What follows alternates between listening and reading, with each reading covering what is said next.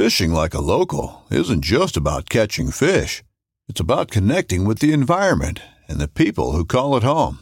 It's about hearing the stories and traditions that have been passed down for generations and sharing unforgettable moments with the people you meet along the way. Fishing like a local is having an experience that stays with you forever. And with Fishing Booker, you can experience it too, no matter where you are. Discover your next adventure on Fishing Booker. This upcoming concert season will be all about the boots, and Tecovas is your stop for the best in Western style. Tecovas has seasonal and limited edition offerings this spring and summer, including men's and women's boots, apparel, hats, bags, and more.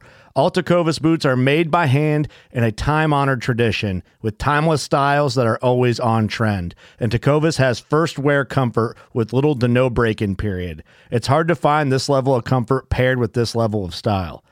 Stop by your local Tecovas store, have a complimentary drink or two, that's WCB style, and shop new styles. The smell of fresh leather and friendly staff are at your service. Many stores even have leather custom branding to make your boots truly personalized. And with regular live music and events, there's no in-store experience like it.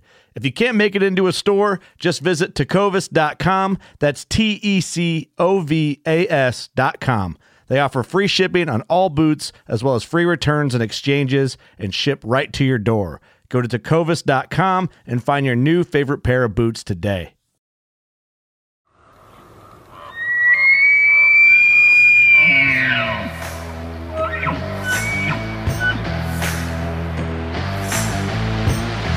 Just be sitting up there jacking Pepsi. I'm there for the pack out. You just got to pack me in.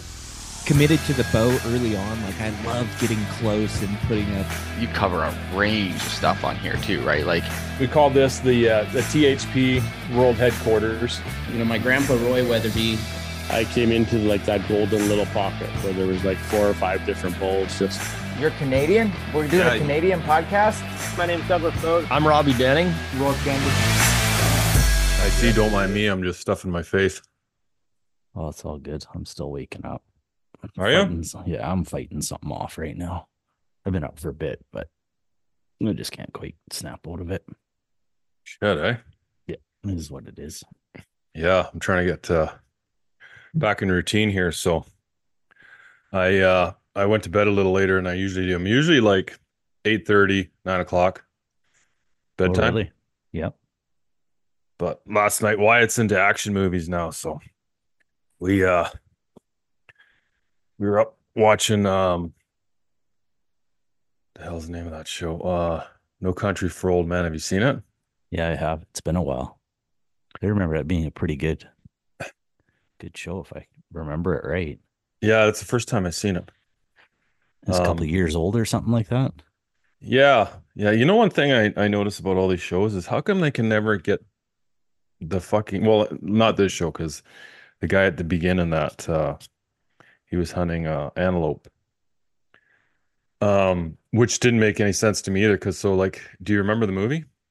Not a whole lot. I'd have to look at like the picture of it and everything, and it would probably come back to me. So he's out hunting antelope, and then he shoots the antelope, and he's blood trailing it, and then he comes across an intersecting blood trail, and he starts glassing around. He sees this dog limping. So then out of curiosity, he starts following the dog. Well, no, I think actually he glassed off and he's seen a tree with a man's silhouette underneath it. Gotcha. So then he just completely forgets about the antelope and goes after, he starts going towards this guy, or he starts following the dog, I'm pretty sure. And then he's seen the silhouette of the guy in the tree, and then he went to it and there was a bunch of money, but he never did go back after the antelope. You got to go back after the antelope. Well, I mean, in his defense, he just did get $1 million or something, and this is supposed to be in the 70s or something. But I wonder whatever happened to that antelope. It was a nice antelope too. I was going to say the taxidermy's paid for. Mm-hmm. Full mount that bitch. But you ever notice in all these movies, they have deer, and you're like, what fucking kind of deer is that? Yeah. I Am Legend, and what was the other one? Growing Ups 2, and the deer's in the house, and it's I remember Hunter's Dad, what kind of deer is that? I'm like, fuck, I have no idea what kind of deer that is. That's Hollywood deer. Yeah, it's that's its own mount right there. Yeah, no, it's funny when you look at that and you're wondering where they even got this. Like they could have done a quick Google search or something. Yeah, I wonder why they don't make them look like real deer. I don't know. That's a good question. That was a nice rack on that one in Grown Ups, though. That was definitely a wall mounter. Yeah. So you got your whitetail all, speaking of mounts and taxidermy and all that stuff? Yeah, today I got most of it. I haven't started bleaching yet. Been kind of bouncing around between the reno and trying to get everything lined up at work for the holidays and stuff before all my coworkers go on break. So I've been pretty busy, but I got most of it cleaned out. I think today I'll bring it back down to the shop and give it one last boil. I had a buddy that showed me some of his Euros, and man, I thought mine were white, but he got his like crazy white. What kind of And bleach do you use? well, I use the hairdresser, like the 40%. It's a mixture between the powder and the liquid. But when he's doing his simmering, he also dumps a bunch of borax in it. Yeah, And he that's says, what I haven't done them in a while, but that's how I always did it, was just add a little bit of borax. yeah, so I'm going to do that today because I got a tiny bit more I got to get out of my deer skull. I mean, they're clean enough. They're in my house right now. You know, they don't stink or anything, but there's a couple little pieces I got to pull out, but I need it nice and soft to get those pieces out. Do you like bleach them in like dish soap just to get all the grease out in warm water, like While almost to the point of boil? while I'm simmering them, yeah, I just dump a shit ton of I use Dawn. Dawn Oh dish yeah. soap seems to pull the oil out the best. But I'll do that 2 or 3 times. Like I don't like it too hot because I don't want to split the skulls.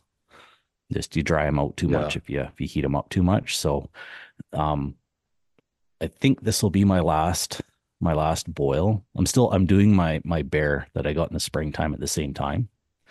So I'm not 100% sure if I'm going to do that one more time or not because I've heard they're the greasiest and this bear is my first bear, so I'm not 100% sure how many times you actually need to boil it to simmer it. Don't boil them.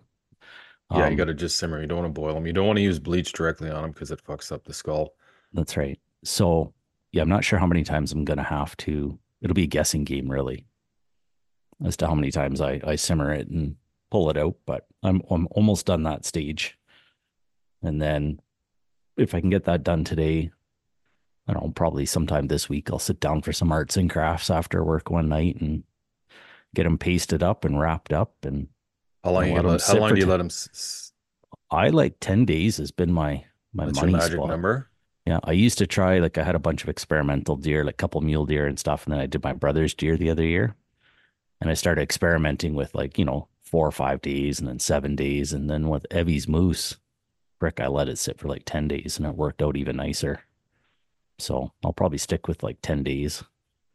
And then somebody told me to put toilet paper on it too, like put your paste on, Oh, and it I maybe put just toilet holds it paper in there. soaks it in there and just kind of pulls it, and then you just give it a wash, and obviously the toilet paper just breaks down and washes away. So you boil yours in where do you pressure wash it? That is the worst part because wherever you're going to pressure wash, it's going to stink. Yeah, I do mine down at work. So I get most of like the bulk of the meat, the hide, everything off for the most part. So there's not chunks flying everywhere. Mhm. Um, Basically what I leave is right around the pedestals. Those always see, I don't want to nick them up with the knife because Yeah. you always get focused in on that part where they join the head. So I'll get 95% of all the crap off just with a knife and taking my time. And then usually I'll grab a pallet or something like that, bring it down to work, and then just use the hot sea down there. And I find the hot water out of the hot sea even better than just a pressure washer because it just softens it up that much more. Hmm. So Not too high pressure though, eh? no, I try to stay away from it. I'm not sticking it right on it. Yeah. Because you're trying to save. Once you do a couple, you realize how many little intricate pieces of cartilage are actually inside the nose and all that kind of stuff. So you start to learn to stay away from it a bit and, use tweezers and little scrapers and stuff like that to pull out that other stuff. But it's kind of like a trial and error thing, really. They're not hard to do. You can find lots of YouTube information on it, but you're definitely you're gonna mess up a little bit here and there. End result, I'm sure, will always look good because they are actually really easy to do. But It's like with Evie's moose, I didn't realize it turned out awesome, but there's actually a little bit of cartilage I accidentally blew out of the nose a bit. And yeah, it's just one of those things. The next moose will be a little bit better than her. So that's all. Yeah, right on. Yeah, I just got my buffalo skull back. Got beetled from Dan Harvey. The only thing, like, that's the only downfall about doing it yourself is when you're pressure washing, just getting that, and it just stinks. Like, I've done it a few times in my front yard. My wife's just not happy. So it's easier now just to drop it off, pick it up in a few weeks. And then the beetles are good because they don't wreck anything. And then he does kind of the same process, the degreasing and then the bleaching. Do you have a few people that do it out there? The one problem we found here is like we've had a few people doing it over the years, but it's like, oh, okay, I didn't get mine this year, but such and such is doing it. And then you get your animal and you're like, give them a call and like, oh no, I'm not doing it anymore. Or they moved away. Like we've gone through tons of them. I think they're a lot of work to maintain, like to keep your beetles alive and stuff. Yeah, well, they have to constantly feed or else they die. But then he just buys some new ones. But he was pretty busy. So I think he was, but there is Hunters Union in Salmon Arm, which is close. Oh, okay. She does them out of there and Dan does them in town. Like the taxidermists, they'll do them, but they don't do beetles. They just boil them. And it's like, well, I can just boil it. Yeah. Whole purpose is to get away from the boiling, but I guess some people don't have time, but yeah, it's, no. So I got that back. Did you find a place to hang it? Yeah, I did it right above the door. Did you? That's fucking running out of wall space everywhere. Like I was like, well, I can't even hang it like, it's pretty big too. It looks pretty big. Yeah. So like with those buffalo heads, they're pretty big. So, but I'm just like, I got no wall space anywhere. Like my house is, it's not that I have like, it's not like a museum. It doesn't look like Hand of God, like Jim Shockey's house. It just, my house doesn't have, like I do have a lot of mounts, a lot of shoulder mounts, full mounts, but my house just doesn't have a lot of wall space in it. Like a lot of windows, doors, and like there's wainscoting throughout the entire house. So it kind of breaks up the walls and like small walls. So, you can't hang like a caribou or a moose head off some of the walls. You can put deer antlers. Some of them have like antelope antlers there and like smaller, like goats or stuff like that. But yeah. But I have, I think, 10 mounts out right now that are coming back or that will be coming back. So that's 9 and 9 projects. Shoulder and a full mount. So yeah, but that's why I'm trying to give her on the addition. Like there's still going to be probably like in the spring, summertime, and like some of those are including, like I just dropped off that whitetail I shot. So but it takes, those guys get busy. They're starting to catch up now. Like they were way behind, but I think with COVID and everything, getting the forms and all that stuff, and like just everything kind of put a bunch of stuff behind. So they are getting caught up. But well, that's good. Speaking of your whitetail, it's nice to see that this year your broadhead opened up on it. Obviously, yeah, and you're able to recover it. Yeah, well, it wasn't nearly as cold as it was, and like we talked about me switching in the past, and like I just getting really shitty consistency out of and like we had Jordo on, and like he was talking about putting arrow consistency with broadheads, putting in the same hole. I'm like, fuck, man. Those, for some reason, those sharpshooters, they just weren't flying great. Like, and I knock tuned them. I did everything, you need to do. They just weren't flying great. So I would have used them still. I was probably hitting within they were less than 4-inch grouping at like 50, 60 yards. Not horrible. Yeah. But with those Grim Reapers, tighter. They're hitting a loony at 60 yards type of thing. So yeah, that speaks for itself, right? But there. It wasn't nearly as cold. Like, and that's one thing I struggled with all winter was with the weather, like trying to wait. Well, okay, I shouldn't say that. I was waiting for Ashley to go on this hunt. Yeah. And unfortunate for him, like I'll sum up the story and we can get him back on to describe, but he had some bad luck and his truck ended up off the side of the mountain. And so he was hunting the last weekend for mule deer, and then the plan was the following weekend we were going to go hit it for whitetail. And he spent 3 days trying to retrieve his truck off the side of the mountain, and he got it. So good for him. But I'll let him tell the whole story. But anyway, so I was waiting for him, missed the rut, which is not a big deal. I mean, like on years like this, I don't really like hunting the rut anyway. You know, I prefer to wait till the late season. But having said that, I prefer to wait till the late season if it's cold and we're getting some good weather, because with the weather we had, it's really, really difficult. Yeah, I know you're messaging me hoping for that the big weather change just to get them kind of kicked in the ass to move around a little bit. Yeah, just to change up their pattern and just like their cycle a little tiny bit. Because I find is like if everything is good, like they're in no hurry. So they're not going to change anything. Like winter is coming, but if it's not here yet, they're not just going to be like, they're just going to keep doing the exact same thing while they can. Like those bucks are resting from the rut. So they're not going far. Yeah. So they're not getting up traveling these little extra distances. And, you know, like one thing I discovered was if like when I was looking at like just because of how much time I actually got to study, like go and check trail cameras and look at like what deer hitting at what time hitting these trail cameras. Yeah. And like not going in to hunt them. I learned like if you can kind of pattern them, you can kind of see how far back, like you can kind of realize how far back their bedding areas from the places that they're coming to hit your trail cameras. So if they're hitting them.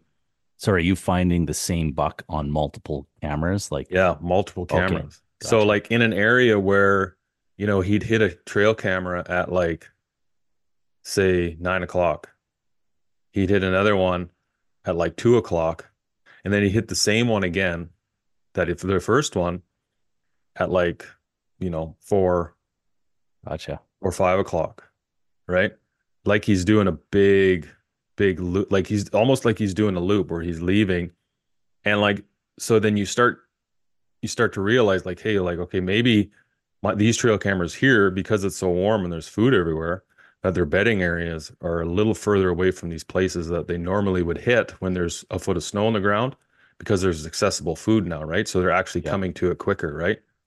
Or they're changing up their bedding area because now there's, you know, for the last month, there's been no pressure because guys can't get in there, right? The rifle season's still open, but guys just are unable to get in there and drive around. And I think that has a lot to do with like a lot of, you know, road traffic and like guys just ripping through, and like places like that are those deer, they kind of just go nocturnal and they stay nocturnal and they kind of push further in. But when there's a lot of snow, they have a tendency to be more comfortable and start pushing out. And like, I've always found that if there's lots of snow and it's cold, you know, there's a lot more deer activity. But this year, because there was no snow and because it wasn't cold, guys were hunting till like the last opportunity, driving around. And so those bucks just, you know, they stayed in deep.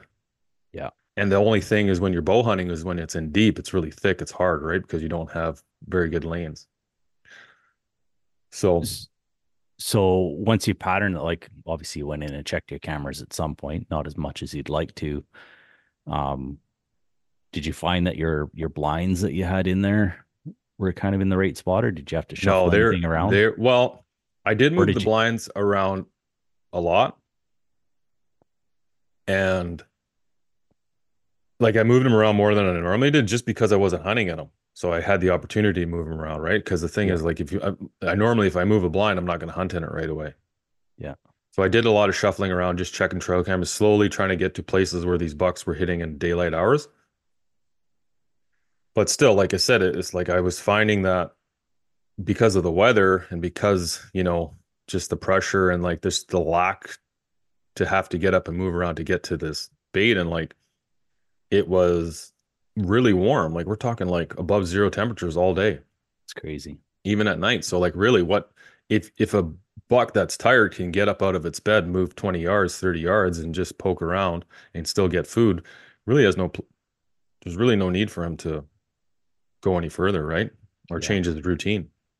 And that's what I was finding. And then I noticed on these cameras, like where they were hitting these trail cameras, you know, in the early morning or, you know, middle of the night, they were just too far from his bedding area. Gotcha. So that's one thing I learned. And Next, if the weather's the same next year, I guess it all depends on the weather. They're definitely a lot easier to predict when there's a lot of snow and it's cold. Yeah, that was my biggest thing this year. I mean, I didn't get a lot of time to pre-scout whitetail, just preoccupied with other hunts, but definitely found some areas where I want to kind of do what you did, and like just I found some areas with tree lines in between, cut blocks and stuff. And just once there was some snow on the ground, it was just like, holy shit, there's actually a lot of deer movement in here next year. I've got a camera set up right now for the whole winter. I took it up to this specific area just to see what's moving in there, because I haven't really hunted it much. I know there's deer in there, but it's kind of like, okay, let's find out what's in there first. And then next year, come springtime, I'll probably do a bear hunter or two up there. It's like, okay, let's go set up a couple cameras and just see if we can figure out any corridors here, look on Google Earth or whatever, and just be like, okay, why are they traveling from point A to point B here? And see if you just can't put a piece of the puzzle together and then be a little more prepared for, whether that's your primary spot or secondary or whatever. At least you're a little more prepared as to where to go and how to approach it. Yeah, and I feel like whitetail season always sneaks up on us because it's like elk, mule deer. If you have an LEH, you're going after that. And then by the time you're done and you're getting into whitetail season, it's like it's almost too late to start patterning them unless you're willing to play the long game. And luckily, like in the region I am in, you got till December 20th, so you can really, you do have a little bit extra time. But I mean, I was actually ready to hunt them at the end of October because all my other tags were, except for a bear tag, which I never got, they were already punched. So yeah, I was ready to go, but just waiting for a certain someone. But yeah, it happens. I mean, it worked out. I still got a deer, and like that deer, I never had that deer on trail camera. Never seen him before. Now, I know you move around a lot when you're elk hunting and mule deer hunting, obviously. Do you ever try capturing any of your whitetail hunts? Because being in a blind and stuff, it does make it a little easier for setting up cameras and stuff. Have you ever tried it? Or? Oh, video. Yeah. Oh yeah, dude. Like, so this is a funny story. So I'm going to start with like this whole, so like I was talking to Ashley, he's like, hey man, I can't go. So I'm like, okay, well, fuck it. I'm going to go to work Wednesday morning. I'm going to get the guys going, and then I'm going to buck out of here. I'm going to run out, check as many trail cameras as I can. And then, see where I'm going to sit. And I kind of already had it in my head, like, hey, I'm going to check out this trail camera A, B, C, and then check out trail camera D last, and then sit in that blind that I had already set up. And the reason I picked D was because it was in the furthest off of the road. Like it was in deep, right? Yeah. And from what I gathered earlier about being too far from their bedding area, that was the one that put me the closest into like deepest into where I felt like they were bedding. So I throw all my stuff in my truck, head down there, start throwing everything in my little SUV, and I realize I don't have a rangefinder. Oh shit. Like not the most important part of a bow hunt, but it's up there. Yeah. Yeah. So I'm like, oh, are you kidding me? And I have 2 rangefinders, and I'm like, when the fuck did I take it out? And I took it out sometime, and I never put it back. And so I'm scrambling. I'm like, well, maybe Wyatt has one. And I knew he didn't have one. Just wishful thinking, right?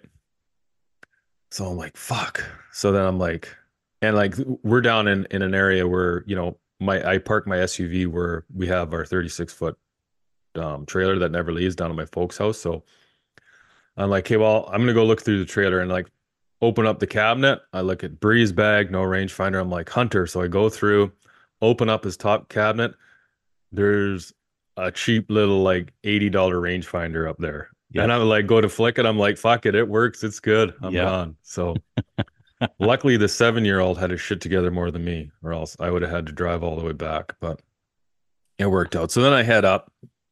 And I'm going, and as soon as I turn off the paved road to get into, like, I start getting up higher, it starts snowing, and I turned off the paved road and get on the dirt road, and then I'm like, my 4-wheel drive doesn't work. Oh, seriously? Yeah. I'm like, fuck, are you fucking kidding me here? So, like, what's going on with my 4-wheel drive? So I'm like, just keep it in 4 high, thinking, well, maybe it's just cold. It's going to need some time to click in. Nothing. So I get out, go underneath and start tapping it, right? Tapping the transfer case where it's electric. So it's got that little motor. So I just tap it thinking maybe it's A little cold. solenoid in there. Yeah. Nothing. I'm like, fuck, how far can I make it? Not far, right? No 4-wheel drive, not far. So I'm like, oh, so I'm sitting there thinking like, man, maybe I can just throw these chains on. So I turn the truck off and the 4-wheel drive was still engaged, right? Turn the truck off, put it in gear. And I grabbed the chains out of the back and I was like, okay, well, I'm going to back up here and just go over top of my tracks to put the chains on so it's easier. Turn the truck on and the 4-wheel drive works. So I'm like, oh God. But now in my truck, to engage or disengage the 4-wheel drive, you have to turn the vehicle off. So you have to turn the vehicle off, put it in 4-wheel drive, turn it on, and it'll stay in 4-wheel drive. And to get it out, you have to turn it off, put it in 2-wheel drive, turn it back on again, and it'll stay in 2-wheel drive or click in 2-wheel drive. Oh, that's not good. So anyway, so this is Wednesday at like, I don't know, maybe 12:30. So I get in there, hike in, check trail camera, go back, go to another area, check trail camera, go back, blah, blah, blah. Finally get to the last place where I had figured in my head where I was going to check the trail camera and sit in the blind, right? The one closest in the bush. And so I go through the trail camera pictures and there's one doe on the trail camera. And I'm like, are you fucking with me right now? And I was like, man, I made a bad call. So like, I'm sitting in the blind. I'm like, maybe I should leave. I'm looking at my watch. It's like 2:00. I'm like, fuck. I'm like, I can't leave now. Daylight left. No, there's not a lot of daylight left. Like maybe 2 hours, but it's going to take me half an hour to get to another place. And I was like, you know what? I got lots of time here. I'm just going to sit here, right? So I'm like, I'm going to set up the video camera and I'm just going to figure this video camera thing out because I told Stuckless I would video camera this for him. So I'm like, I even put, I don't use lighted knocks, right? I even put lighted knocks in just so I could get this video footage of this hunt for him. I had it set up so money, like set the camera up, got all settled. Like I had it perfectly. I had my camera set up so money, zoomed in right where the deer would have walked in. Like you couldn't set this up any better. And like, so I'm not good with cameras, right? Stuckless has been, he's been coaching me along. It's been, so I set the camera up, I get ready, I do my thing in the blind, I draw my bow back, make sure my arrow's not going to hit anything, make sure my elbow's not going to hit the back of the tent, get everything good to go, put my bow down. My release is knocked on, my D-loop, everything's money, camera's sitting there. I haven't hit record yet. And after a bit, I noticed it goes into sleep mode. And I'm just like, okay, just sleep mode, right? And like, I figured like a computer, you just touch a button and it's good to go, right? Yeah. Never thought about it, right? I'm just like sitting there. And so like, it's getting dark. I can see it's starting to get dark. And like, all of a sudden I hear the snow go, chk, chk, chk, chk, and a deer starts walking in. So I'm like, oh, right. I'm like, oh, that's a buck. I've never seen that guy before. Oh, that's a good buck. So he walks in and he does this thing, he takes a couple steps and he looks around, looks at the blind, like in the blind area, looks around. So then as soon as he looks away, I go up and I get the camera ready, like turn it a little bit to him. And then I push the record button and it like takes a second and then it turns on, but the light's not flashing. Oh no. So then I hit the record button again. And nothing happened, right? So I hit the record button again, and then I see the light flash up. And I didn't look back at the camera because I had the screen set up to me, but I already had it zoomed in. It was an auto zoom. It was just like so money. Yeah. Like, so now I'm looking at the deer, and as he's walking by, and I grab my bow and I pick it up, and he looks over. So I just freeze, close my eyes, right, just so I'm not looking him in the eyes. And after a second or two, he just goes back to doing his thing. So then I adjust a little bit and he looks over again, just going through the process in the blind and does this thing. So then I draw back, he looks over and I release and you could just see the knock flying and hit him perfectly. And like, he goes 30 yards and drops, right? Bloodbath everywhere. I'm like, oh yeah. Fuck yeah. I'm like, this is like, I'm more pumped that I got it on camera, Yeah. film, than I about the deer. Because it's not like the biggest whitetail I ever shot, but it's a good buck. But I'm still so pumped I got this on. Like this was like the best in my mind. It was like the best setup for camera ever. Yeah. I look over and the light's not flashing. Oh no.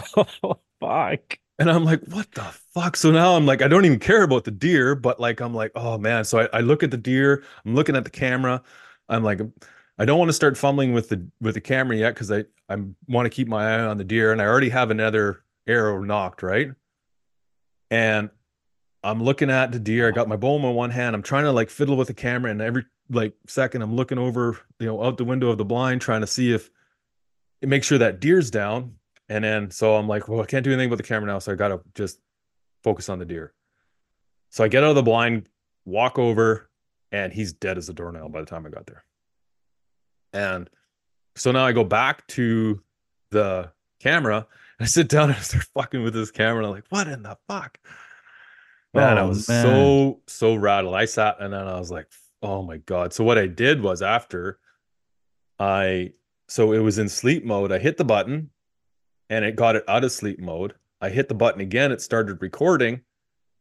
And then the light didn't flash up right away. So I hit the button again and it turned it off, but it was still playing. Like the camera.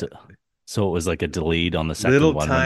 Little tiny, maybe like second delay. But like soon as I hit it the third time, I focused on the deer instantly because I had just seen the little red light pop up. But it popped up once from the second time I hit the button. And I'm focused on the deer right away, right? Yeah, like I'm focused on the deer right away, right? I'm not worried. Now this is playing. I'm just focusing on this deer. Because like he was walking by the opening I had. I didn't want him to pass up. Like I didn't want him to move, right? He was 49 yards away. So, the blinds, they limit your movement, but they can still hear you in there, right? And with the snow and everything, it echoes. So yeah, dude. I was fucking rattled about that. I was more rattled about that than I was happy about getting the deer. I was like, fuck me. But because it's a lot of work setting up those cameras, and you got to hope that everything works out. I mean, it's hard enough as it is bow hunting, blind or no blind, for everything to work out. The 1,000 choices you make leading up to it are all right. Oh, dude, and it would have been 1,001 screws it up. So it's like to get the camera on it as well. It's just like it's one more thing that can go wrong that did go wrong. And it was like the perfect setup. You would have been able to see that light and knock flying. Like it hit the deer and it went like 30 yards, like kept going 30 yards right through the deer. You would have seen it fly out of the deer and the deer run, and like it would have just been so money. And I was like, oh my God. Oh shit. So that's too bad. Now, the comparison there, like if I was going to set up cameras, I think I'd want to set them up in a blind versus I've seen quite a few clips of guys hauling all their shit up into a tree stand and having them all, screwed into the tree, or whether they've got, I don't know if they've got just camera mounts that are, I don't know, strapped to the tree. It's probably strapped. Mine's strapped. So I have one of those muddy arms. Okay. And then you have that, like, that's not really hard to set up. Actually, it's pretty easy. Because you get everything set up before, and then it has that little clip. So basically just pulling it up. I actually tied mine in a loop, put it over my back, walked up the tree stand, pulled my bow up with the camera above it on the string that I have dangling off it. Not really hard to set up. Okay, so just a matter of leaving it out there, like most. I don't leave it out there. I took it. I like when I leave, I take it out with me. This was the first year that I started doing this. I never bothered to fuck around with it before, but just working with Stuckless there and trying to get some footage. Yeah, absolutely. But man, I was bummed about that fucking camera. Like it was just like, and I know I don't ever shoot light and knocks. I only put them on just so you could get that in the camera. And like him and I went over. I was up till like 2:00 in the morning the night before, just learning like ISOs and white balance and all the stuff, and like how to shoot and like frames per second to shoot, and learning all this stuff so I can get this footage for him since I knew he wasn't coming. And then so I send him a message and I'm like, buck down. And he's like, fuck off. And he's like, and then I'm like, buck down. And I think I said, I can't remember what I said. I'm like, you're not going to be happy. And he's like, did you get it on film? And I was like, didn't answer. And then I had to call him and tell him the story. And he's like, oh, fuck, now you know my pain. Oh, But man. he's like, well, I kind of expect that, because if you would have phoned me and said, hey, I got this perfect buck on perfect, like filmed perfectly, he said he would know how to handle it, just because if anything could go wrong for him this year, it seems to be going wrong. So No doubt. And you got to think that anybody who's done extensive filming like that, like the amount of hours they're putting in, the fatigue, everything, every one of them's got to have a similar story of some sort like that, if not Yeah. multiple. You just so much going on that you're trying to capture. And yeah. Well, it's funny too, because he said to me, he's like, man, he's like, knowing you're gonna go out and shoot a buck, a good buck in the first night. And I was like, dude, like, I'm like, no, it's fucking. And sure enough, like, I go in the blind 2 hours later, and this freaking nice buck walks out, and I drill it. I don't understand what everybody's problem is. This shit's easy. Well, hey man, like I have, like, there's still a lot of suffering and agony and pain associated with a lot of other stuff, a lot of hours put in checking trail cameras. So it's not like, yeah, that worked out really good that one time, but there's been times where I fucking sat till the last day, the last minute of the last day. Sometimes things just come together in certain years for a person, from beginning to end. Everybody, like this year, you had a hell of a year.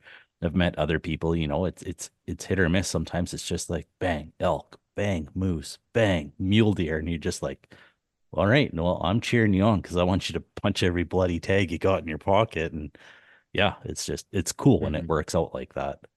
Yeah, and you like don't I've see the suffering. you don't see the suffering, you don't see the time put in, but like, man, like I hunted a lot for spring bear and never got a spring bear. And I mean, in terms of like tags punched this year, I punched 1, 2, 3, 4, 5 tags. Yeah. So 2 elk, buffalo, mule deer, whitetail. I've punched a lot more tags in a year than that. I mean, this is probably this was probably my best year bow hunting, I should say. Yeah. Since I switched to just going with a bow. But I mean, there's been years where I've killed, elk, sheep, goats, stuff like that. And, deer, multiple deer and bears and stuff. So like in terms of tags punched, it's not my most successful, but I mean, like, I'm definitely happy with how it turned out. And like 2 elk in a year is definitely awesome, especially with a bow. Yeah. And I mean, next year, obviously I'm thinking about 3. I just don't know how to get 3 because you can only get 1 in BC. And if I go to Alberta, get another one, I'll have to go down to the States to get one, or maybe Ontario. But you can't hunt them in Saskatchewan, and you can't hunt them in Manitoba. I don't know how you do that. I'd have to go down to the US, but in order to go to the US, I have to resolve a few passport issues I have. Yeah. Of being allowed down there or allowed back. I don't know. Maybe I'm allowed down there. They're just it's a matter of coming back. Pete, just tell them you know me. Well, I don't know. You remember that one time? Yeah, no doubt. Yeah, it's already, even though, this year it started off good for me, with my bear and all that, and it was a rough go. I mean, it was an exciting season nonetheless, even though I only punched 1 more tag after that. But man, it's already, doesn't even matter that it's a new year, already out flinging arrows in the snow. Yeah, got to start getting ready for next year. Like, it's just, I have one more. I'm gonna go fallow deer hunting. Oh, that's right too. When are you gonna do that? I haven't worked out the exact dates yet but I'm still working on that. So it'll be in January. Okay. So I'll go. I mean, obviously, I have zero expectations going there. Hunting an animal I've never hunted before in a place I've never hunted before. So, and I'm going by myself, so it's going to be extremely challenging, obviously. But, basically just take everything else I've learned from hunting over the years and all the other animals and kind of just apply them and see what works. I don't know. Just do what I can, but that'll be a pretty cool hunt. Yeah, neat for sure. Yeah, I'm excited. It'd be really nice to get my hands on one. So there's another mount. Fingers crossed. Yeah, my wife would love that. Right there, you put it right behind you there in between your two deer. Yeah, they're not very big. Like big, they're definitely a neat animal, those fallow deer. So it's cool Yeah. that we have them here. So yeah, that'll be good. And then I guess we'll get out and maybe do some predator control in the wintertime. But Bree, we went down on Friday because she passed her test and all that stuff. And so Sweet. we've had her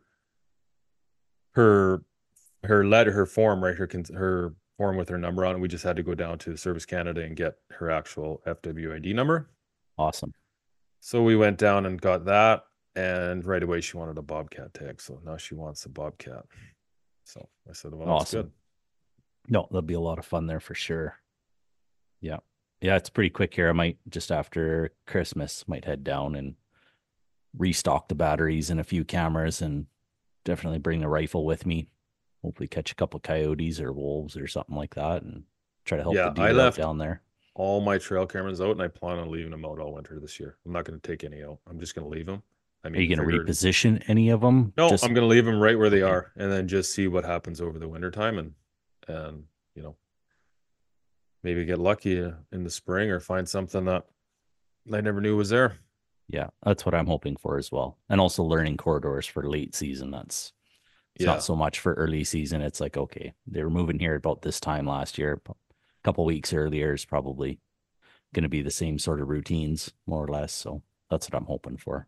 yeah. I took all of my blinds out except for one blind that's in a different area that I'll take out. I'll bring the boys down and we can go. It's really easy to get to that one. I mean, we can park and then just do not a Okay. long walk in, snowshoe in and get it. I'm going to I took assume that you leave you take your tree stand and everything. You got one or two tree stands. I'm assuming you take Yeah. those out. I have 3 tree stands. I already Okay. have 2 down and one's still up because we're still trying to get Wyatt a deer. We have till the 20th. Oh, okay. What was I going to say about tree stands? Oh yeah, those tree stands. So like taking tree stands down is the hardest fucking thing ever. They need to come up with a better way of taking tree stands down, especially once that belt that they use, it gets snow on it, and then the snow melts and it freezes, and it's like a fucking ice cube. I think next year what I'm going to Okay. do is I'm going to figure out a way, find a strap that it can use, a ratchet strap, as opposed to the cinch system they have. And then that way I can always unlock the ratchet strap. But when you're hanging onto a tree 30 feet in the fucking air and you need both hands to try to get this, try to get it undone. It's a real cock. So what are you doing? You just running up like one of those stick ladders up there, or are you just strapped Pegs. in and So I just pegs? screw Okay. turn the pegs into the tree up, Yep. go up. They work good. I mean, I do like those, the ladders you just strap. Yeah. Then you're not putting holes in the tree. Not that, a half-inch hole is really going to do anything to those trees anyway. But still, was- then I was curious how you guys got those up. I've only seen a couple videos, but I know there's a few different styles and stuff like that. I've just got a climber, so I just Yeah. basically, if I want to go up a tree, I have to, I climb it, limit on my way up just to prep it for the actual yeah, season those itself. are the best. And like my brother, he makes those things. Oh, does he? I didn't know that. Yeah, he makes them. He makes really, really good ones. But they're heavy. Yeah. But for him, like he's a fucking little bull, so it's like he doesn't care at all. But I grab those things. I'm like, holy fuck, man! Can you make this thing any heavier? What is this, like 1/4 inch steel? He makes them out of aluminum, but it's like Jesus. Oh, okay. But yeah, well, that's good. He's fallen out of trees before because shit's broke, Oof. so he doesn't want to. He's like, I don't want to do that again. Oh man, I couldn't imagine. I haven't fallen, but I've felt them kind of. I'm sure it was only like a 1/4 inch or whatever, but when you're sitting in them and something kind of lets go a little bit and then Dude, digs in. I've done it. It's a bad feeling. Yeah. It's a gross So- feeling. Your asshole puckers up pretty tight. Yeah. Yeah, I can't imagine. I'm sure there's certain trees that are better than others. Like that's why I like our fir trees. Sometimes I have a hard time positioning it so that it's level because, of how it's not a smooth surface on a big fir tree. That bark is really, in and out. But at the same time, it's a lot softer than like a poplar or something like that. I'd much rather dig into a fir tree once I kind of lean into it. The teeth on those things just sink right in. It's not going anywhere, but Yeah. it's a matter of getting them sunk in. Yeah, I've only ever used them for whitetail hunting. Oh, okay. So, but when I go to Saskatchewan next year to hunt with muck for spring bear, he uses tree stands. Yeah. Because they're allowed to bait there. So that'll be interesting. That's a hunt I'm really excited to do for next year. That'll be pretty cool. I mean, outside of, the usual elk, whitetail, mule deer, bear, I guess we'll just see what the LEHs bring. It's going to be interesting. We've got a reg change this year too. So we'll see. I imagine there's going to be some caribou shut down, maybe some more moose, unfortunately, in the northern parts. I don't know. Maybe we'll see some changes to the archery seasons. I have heard rumor about that from some sources that is being chatted about. How much they're not sure how serious they are about it, but they are contemplating extending archery season a little bit and potentially shortening up. We'll talk elk anyway, potentially adjusting, I'll say, from what I've heard, rifle for elk. Whether that's province wide, I have no bloody idea. Yeah, we've seen what my region's BC's like compared to yours. Yeah, well, BC's such a big place too, and it's really hard. I mean, if you're comparing it to like, say, Montana or a place like that, Idaho, right? I mean, you're going to fit 4 of those into one British Columbia. So yeah, it's and they've because they're seriously talking about. I mean, I hate to say it, but the way the government likes to go, they like to run to LEH right away. LEH doesn't solve the problem because you got to that point somehow in the first place. So you got to kind of figure out what's causing the population decline or whatever the issues are to solve the issue. So I'm hoping that they try something else other than going to LEH, because it's not gonna be a long-term fix. It'll be a short-term band-aid, but I think it's hard to get stuff off LEH once it goes there. So cross our fingers and hope something works out. And yeah, that's an interesting call.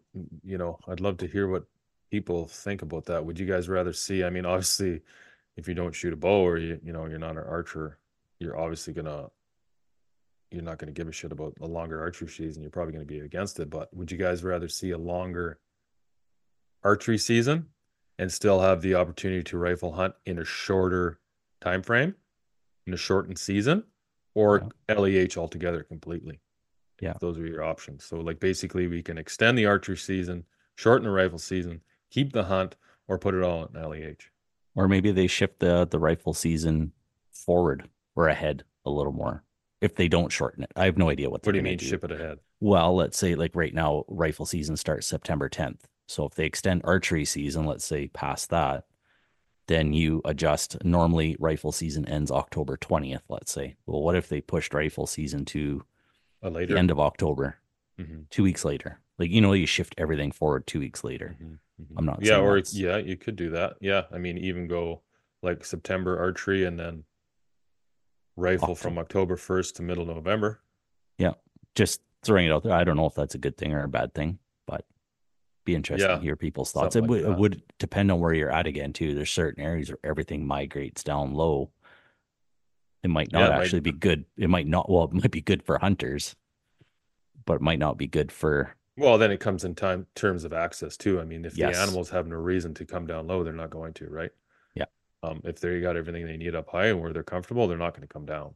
Yeah. And I think that was a lot of struggle with guys chasing mule deer this year was the fact that there was no snow pushing those bucks down, right? I mean, that combined with the fact that we had a really wicked winter last year. And if you talk to Robbie Denning, when him and I chatted, he said, winter is the biggest killer of mule deer. And I mean, in British Columbia, that's true too. That combined with road collisions, those are definitely the 2 contributing factors to low mule deer.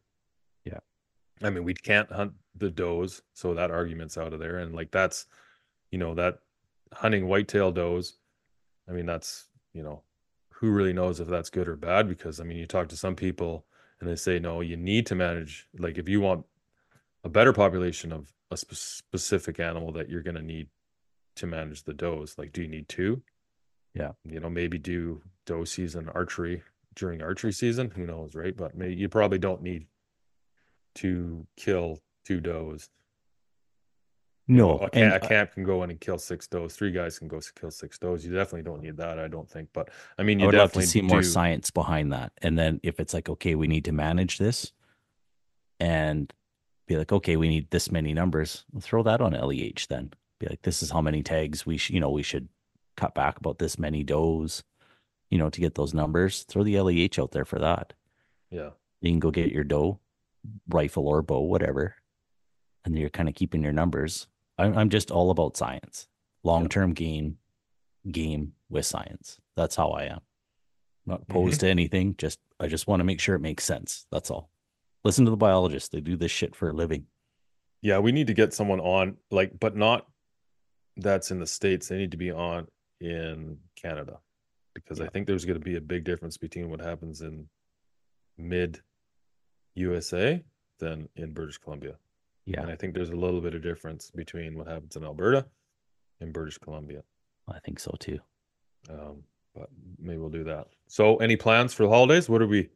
We're less than 10 days to Christmas, I guess. 10 days till Christmas. Right now, I am prepping walls for paint, getting ready for flooring. It's a disaster down in my basement right now. And just kind of going through the motions, just trying to, like I was saying, get everything lined up at work so everything's nice and smooth for when I'm kind of not completely solo, but just trying to make sure all the machines and everything are in good working order so I'm not stressed.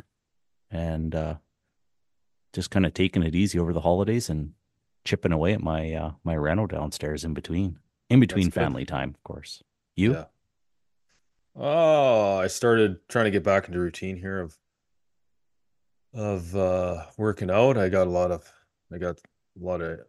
things I gotta fix, so I'm gonna shoot my neighbor a text today and see if we can get in the gym here and get some of my pains and aches worked on. Obviously, this time every year, it seems like it's kind of the normal. It's kind of the usual, but this year seems like there's a lot more. I also am a year older. Not as old as you yet, but well, you damn right you are. You are. Maybe I'm as old as you. I just don't look as old as you. Yeah, or something like well, there is that. It must be all the white in the beard. Dude, I have white everywhere. So I started going gray when I was like in my 20s. Yeah, well, I hear you there. Is your hip and knee, how are those going? Or is it everything but? My hip is not bad. It's Okay. I mean, it's still good days, bad days. Knee, I buggered my knee up. Oh, my knee that I had surgery on for, but I mean, these are kind of things, my shoulder every year about this time, I have shoulder problems, the pack, neck really stiff. So it's like I go through about a bottle of Tiger Balm a day, but it's kind of the normal for this time of the year, just because, when I'm home for work, I go really hard so I can make up for enough time that I'm taking off. Yeah. And then, I still like to train throughout the year. Don't train nearly as hard, so that's no excuse. I don't shoot my bow as much, which I don't know if that's good or bad. So that might be, I don't shoot it as much, but like yesterday when I shot a shit ton of arrows, and I probably shouldn't have shot that much because after my neck and my arm were like, holy fuck. Gotcha. So yeah, so I'm just gonna work on that and try to get the body back into good. feeling good. And then maybe in the new year I'll start going through, start my normal process I do of archery, just short, go into the garage again and just go 10 feet away from my target. Yeah. And just get my feel back for my shot, my process. And then kind of just try to make it through the winter, buddy. Wait for spring bear, turkey season. I haven't shot a turkey. Like I didn't shoot a turkey last year, but this year, because there's so many of those damn birds, I think I'm gonna take one out. I think you guys need to come down and take one out as well. I think we're definitely gonna talk about that. See if we can't do that. I'm gonna be all ready. Do a little tinkering with my arrow setup and everything, I think, this year, and don't know what I'm gonna do. I think I might make it a little heavier just because it's easy. Yeah. Make your arrows heavier. Yeah, I got that fact weight system. Yeah. In my gold tip arrows there, so it's as easy as it gets to screwing in some weights, and if I don't like the results, you just take them out, go back to where I was. That's where I do enjoy it. So just messing around with fletchings and stuff like that. And you're gonna keep your fletchings the same? You're gonna go to low profile? Or you're gonna Well, I got the Blazer 4 Blazer going, so who knows? I might try some longer ones, maybe lower profile, just to see how they go. Mhm. I may try, because I plan on doing a ton of 3D this year, but flipping in between bear season, and that's when prime archery season is for 3D shoots. I do have to adjust my sights a bit, not a ton, but a bit from going to where my fixed blades fly and everything. So I may actually even try a mechanical setup for bear this year, just so, and see if I have to adjust my sights at all, or see if they are going to fly as close as possible. Mhm. The less adjusting I have to do just means the less time I have out at the range, and I can just shoot in my backyard and shoot, I don't have to worry about the inconsistencies as much. I mean, when my broadheads, when my fixes are flying, I mean, they're pounding, they're grouping so nice. So I don't care that I have to adjust my sight a little bit, up or down or whatever. Those fixed blades are pounding, but I don't want to be going to an archery shoot and then it's like, okay, tomorrow night I want to go out for bear because I have an opportunity. Mhm. And now I got to change up my sight a little bit. And then the following weekend, I'm going to an archery shoot again. I don't want to Yeah. be doing that. I want to eliminate as much of that as I can. Since you're That's all. so heavily into these 3D things, and I mean, you had an amazing year, and you're gonna have to go. You're gonna have to go for that first place this year at the Nationals, I think. Anyway, It's been on my mind. It's a hell of a drive. Not drive, sorry. It's a hell of trip. a flight out there, trip. Yeah, it's all the way to the East Yeah. Coast. So But I feel, hey man, yeah, fuck, you only live once, buddy. yeah, I would love to do it again in preparation for the one in Alberta in 2 years. So yeah, I think you should. I mean, with the performance you did last year, I mean, have you ever thought about just getting a 3D setup and like having a hunting setup and a 3D setup, having two different Ah, setups and leaving one alone just for specifically 3D, where you can put a back bar on, you can put a longer stabilizer. well, I don't have two bows. A lot of money to invest in that. Maybe slowly over the years, if I can snatch up another bow and get it set up, that would be prime. I don't think I'd want the big back bars and all that kind of stuff. I kind of like the hunter division that I'm in, mostly because it's the closest thing that I can do to prepare for actual hunting season.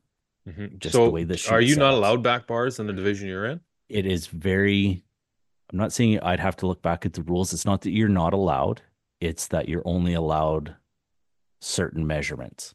Even my Okay. my front stabilizer, I believe has to be, I can't remember if it's 12 inches or under, if it's 10 inches or under. Really? I run a Yeah. 15-inch up front, and my sidebar Yeah, I can tell you right is now, the 15 inch is not allowed in the hunter division. It depends which division you're in. That's the thing. but that's my hunting setup is with a 15-inch, and I Okay. have a sidebar. And I used to have a longer, I've played with longer sidebars. I like the 6-inch. I like the way the balance you get from like an 8 or 10-inch bar on Okay. there. Yeah. But I don't like when it. I always find that bar being a little longer, he's getting in the way. So I run a 6-inch and I just put extra weight on it. Okay. Yep. Now, But see where it also depends on where it mounts on your bow too, because a lot of the bows are going to that lower mount now. yeah, Where that's where mine is. yeah. Okay. So that same 8-inch that used to be in the middle of your bow, if you put that on your lower end, the way that the frames are built these days, it's acting like a 12-inch now, Mhm. depending Yeah, on, that's true. depending on the Yeah. shape. Yeah, So and it's how actually, mine are in that bottom. They're in the bottom, yes. like well, fuck, the bottom spot you can put. They don't run off your stabilizer mount. They run off that bottom back bar mount. Yeah. And like So so a lot of people now too are running their stabilizer on their lower mount. You know how now all Yeah. stabilizers have two mounts for your stabilizer. They got that small little stabilizer and the big one, or the normal stabilizer mount. Sorry, having trouble talking here. So that's If you another put thing too, is you're yeah, only allowed one. You're only I allowed know, one but if front you have, stabilizer. so it's like imagine holding a hammer in your hand, right? Yeah. If you're holding a hammer like this, it's a lot harder to balance. If you hold it like this and all the weight's down below, the lower the weight, the easier it is to balance, right? So you can actually get away. I mean, it kind of like the point of a long stabilizer and a back bar is because basically you have equal pressure on both ends, and it Yes. creates more, it's more stable, right? The stability is better if it has more pressure on it, right? If something's firm, it's going to be more stable rather than being all wobbly. But in terms of like, if you took a 10-inch bar and lowered it, you might get the same results, because not only just the shape of your riser, you might get more results, or more results of what you're looking for in a longer stabilizer by moving like a 10-inch stabilizer down to that bottom bracket. Absolutely. And the other thing you have to watch for is in a lot of those categories, they have speed restrictions or poundage restrictions. So you have to be careful. Like, I believe, don't quote me, but I believe in my division, I believe it had to be 70 pounds or less. Okay. So you don't want to go in there. Yeah. When I went in there, I had knock and arrow, and then obviously you're aiming at a target just in case shit happens. We've seen that. Yeah, I've seen that happen. So yeah, they've got a person who you pull back, they check your weight, they make sure where you're at, and as long as you're in there, otherwise you have to do adjustments. Now, can you imagine if you were a pound or two over, it would fuck everything up. Everything on your movable cables, taking twists out, and that'd be a fucking nightmare. You don't want to start doing that. Like, and we're talking the day before your shoot or the night before your shoot. So what is your bow pullback now? Because I've had a ton of string stretch on mine because I've shot so much. Well, that's what we're talking, like string stretch. So all of a sudden, like, you have to be really cognizant of what your strings are doing and when they're doing it. So when I first got this new set of strings on, I think it was 71 pounds is where they sat, and they're all pre-stretched, all that kind of stuff. So they sat at 71 pounds. By the time I did nationals in, when was that? Was that July? Must have been July, beginning of August long weekend, I believe. I think I was down to 60, I don't know, 66, 67 pounds. Right. Now I had already accommodated for all that because I kept switching sight tapes as my summer went along, because I would notice things are consistently hitting low, and I would go check it again and again and again at 60 yards with a piece of, we just put like green masking tape horizontal at 60 yards and just aim for that. It didn't matter where on that, but just aim for that. And then I could tell whether I need to change my sight tape or not. So I don't know. I would like to. Well, that makes a big difference on your sight tape when you start getting string stretch. Well, one or two numbers in your sight tape is huge, especially when you're talking about 3D shoots and stuff like that, where, you missed that freaking, 10X a couple times. Well, I just took you out of the running potentially. Yeah, it makes a huge difference. My PSC, my Omen is 67. Okay. Just over 67, and that Fortis is 78, and they're both 70-pound bows. Wow. So, but yeah, we'll see. I'm not gonna be shooting much longer either of those bows. So why is that? Just something on the go? Yeah. Something on the go. We'll talk about it in a little bit here. Absolutely. Something I wouldn't mind doing come the new year here is I wouldn't mind geeking out a little bit on strings and stuff, maybe bringing on a company or two, and just talking about strings, talk about the difference and why some stretch more than others, and talk about, not saying that one is better than the other, but just finding out the differences in them. I know nothing about them. Good string. Yeah. All right. Throw that shit on there. Let's see how she rips.